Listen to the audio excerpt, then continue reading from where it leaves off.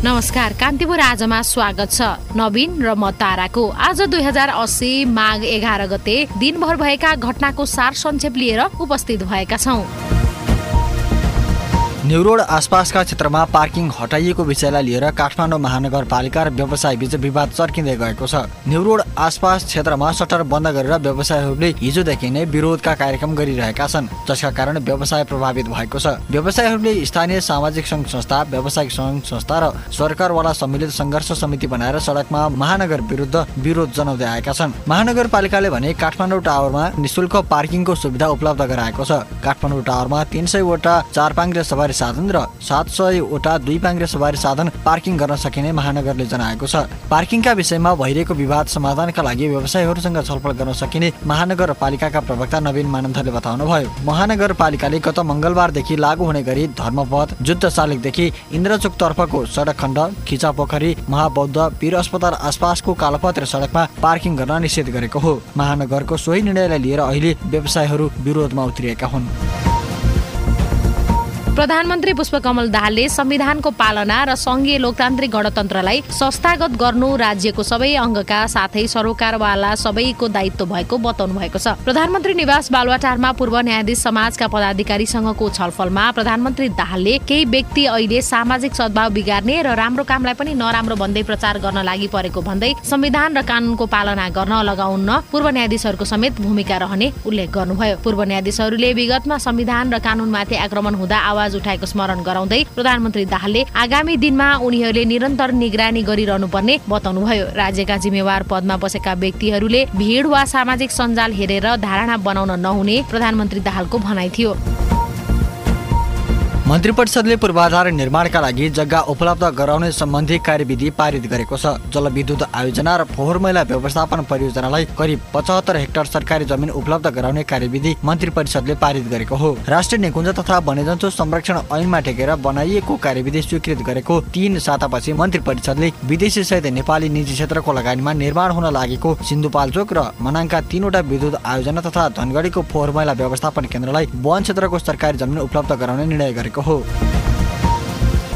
स्वास्थ्य तथा जनसङ्ख्या मन्त्रालयले पछिल्लो समय कोभिड-19 संक्रमण बढेको भन्दै सतर्कता अपनाउन आग्रह गरेको छ। मन्त्रालयका प्रवक्ता डाक्टर प्रकाश बुढाथोकीले नाकामा कोभिड-19 संक्रमितको संख्या बढेको जानकारी दिनुभयो। उहाँका अनुसार हिजो मात्र रूपन्देहीको बेलिया नाकामा 6 जनामा कोरोना संक्रमण पुष्टि भएको छ। यसअघि सुदूरपश्चिमका नाकाहरूमा कोभिड-19 संक्रमण पुष्टि भएको थियो। उहाँका अनुसार कोभिडका केसहरू बढ्दो क्रममा रहेका छन्।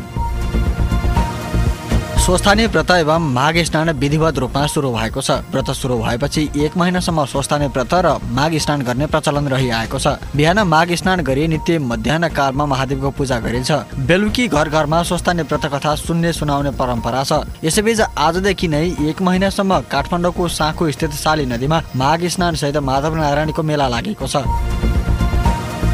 नेपालमा सम्पत्ति शुद्धिकरण लगायत वित्तीय अपराधसँग सम्बन्धित गतिविधि उल्लेख्य मात्रामा बढेको फाइनान्सियल इन्टेलिजेन्स युनिट FIU नेपालको वार्षिक प्रतिवेदनले जनाएको छ। आर्थिक वर्ष 2079-80 को वार्षिक प्रतिवेदनले अघिल्लो वर्षको तुलनामा सो अवधिमा नेपालमा शंकास्पद कारोबारको उजुरी धेरैले बढेको देखाएको हो। मुलुकका सबै क्षेत्रमा सुशासनको समस्या रहेकाले आर्थिक गतिविधि बढेसँगै वित्तीय अपराध सम्बन्धी उजुरीहरू पनि बढेको हुन सक्ने विज्ञको भनाइ छ। मुआवजाको विवादले सर्लाही स्थित मदनपुर गुलेरिया सिंचाई आयोजना अलपत्र भएको छ। स्थानीय खोलाबाट किसानको खेतमा पानी पुर्याउने उद्देश्यले ठेक्का सम्झौता भएको मदनपुर गुलेरिया सिंचाई आयोजना मुआवजाको विवादमा अल्झिएको हो। आयोजनाको ठेक्काको म्याद सकिन 2 महिना मात्र बाँकी हुँदा समेत काम सुरु हुन सकेको छैन। जलस्रोत तथा सिंचाई विकास डिभिजन कार्यालय मलङ्गवाले जग्गा अधिग्रहण नै नगरी आयोजनाको ठेक्का लगाएपछि स्थानीयले विवाद खडा गर्दा सिंचाई आयोजनाको काम प्रभावित भएको हो। अख्तियार दुरुपयोग अनुसन्धान आयोगले निशुल्क सेनिटरी प्याड वितरणको बजेटमा अनियमितता गरेको आरोपमा सप्तरीको रूपनी गाउँपालिकाका तत्कालीन प्रशासकीय अधिकृत सहित 5 जना विरुद्ध भ्रष्टाचार मुद्दा दायर गरेको छ। आयोगले विशेष अदालतमा तत्कालीन प्रमुख प्रशासकीय अधिकृत अरविन्द्र कुमार चौधरी, लेखा अधिकृत श्यामसुन्दर यादव, माध्यमिक तह शिक्षक श्यामप्रसाद यादव, नायब सुब्बा सुजन दाहाल विरुद्ध मुद्दा दायर गरेको हो। लक्ष्मी ट्रेडर्स एन्ड सप्लायर्स राजविराजकी प्रोप्राइटर ललिता कुमारी शाह समेतको मिलोमतोमा 9,11,925 रुपैयाँ पर्ने सेनिटरी प्याडलाई 17,85,928 रुपैयाँमा उनीहरूले खरिद गरेर अस्वाभाविक रूपमा बढी मूल्य तिरी लाभ लिएको आरोप अख्तियारको छ। उत्तर एटलान्टिक सन्धि संगठन नेटोले शीतयुद्धपछिकै सबैभन्दा ठूलो सैन्य प्रशिक्षणको तयारी सुरु गरेको छ। सैन्य प्रशिक्षणमा नेटो सदस्य राष्ट्रका 90,000 सेनासहित 50वटा पानीजहाज, 80वटा युद्ध विमान, 1,100 युद्धको सवारी साधन प्रयोग गरिने भएको छ। स्टेट फर डिफेन्डर 2024 नाम दिएको सैन्य प्रशिक्षणपछि उत्तर अमेरिका र युरोपमा सेना खटाउने निर्णय भइसकेको छ। विभागीय टिम नेपाल एपीएफ क्लबले प्रधानमन्त्री कप 1 दिवसीय पुरुष राष्ट्रिय क्रिकेट प्रतियोगितामा तेस्रो जित हात पारेको छ। भैरवा स्थित सिद्धार्थनगर क्रिकेट मैदानमा आज भएको खेलमा एपीएफले लुम्बिनी प्रदेशलाई 7 विकेटले हराएको हो। 134 रनको लक्ष्य एपीएफले 22 ओभर 3 बलमा 3 विकेट गुमाउँदै पूरा गर्यो। एपीएफको जितमा कप्तान रोहित कुमार पौडेलले 52 रनको अर्धशतकीय इनिङ्स खेले। लुम्बिनीका कृष्णा कार्की, एमडी हुसेन र इक्लाख अहमदले एक एक विकेट लिए। त्यसअघि पहिले ब्याटिङ गरेको लुम्बिनीले 41 ओभरमा अल आउट हुँदै 133 रन बनाएको थियो। यो नतिजासँगै 6 खेलबाट 3 जित र 3 हार बेहोरेको एपीएफ 6 अङ्कसहित छैठौं स्थानमा छ। 5 खेलबाट 2 अङ्क जोडेको लुम्बिनी पुछारबाट दोस्रो स्थानमा छ।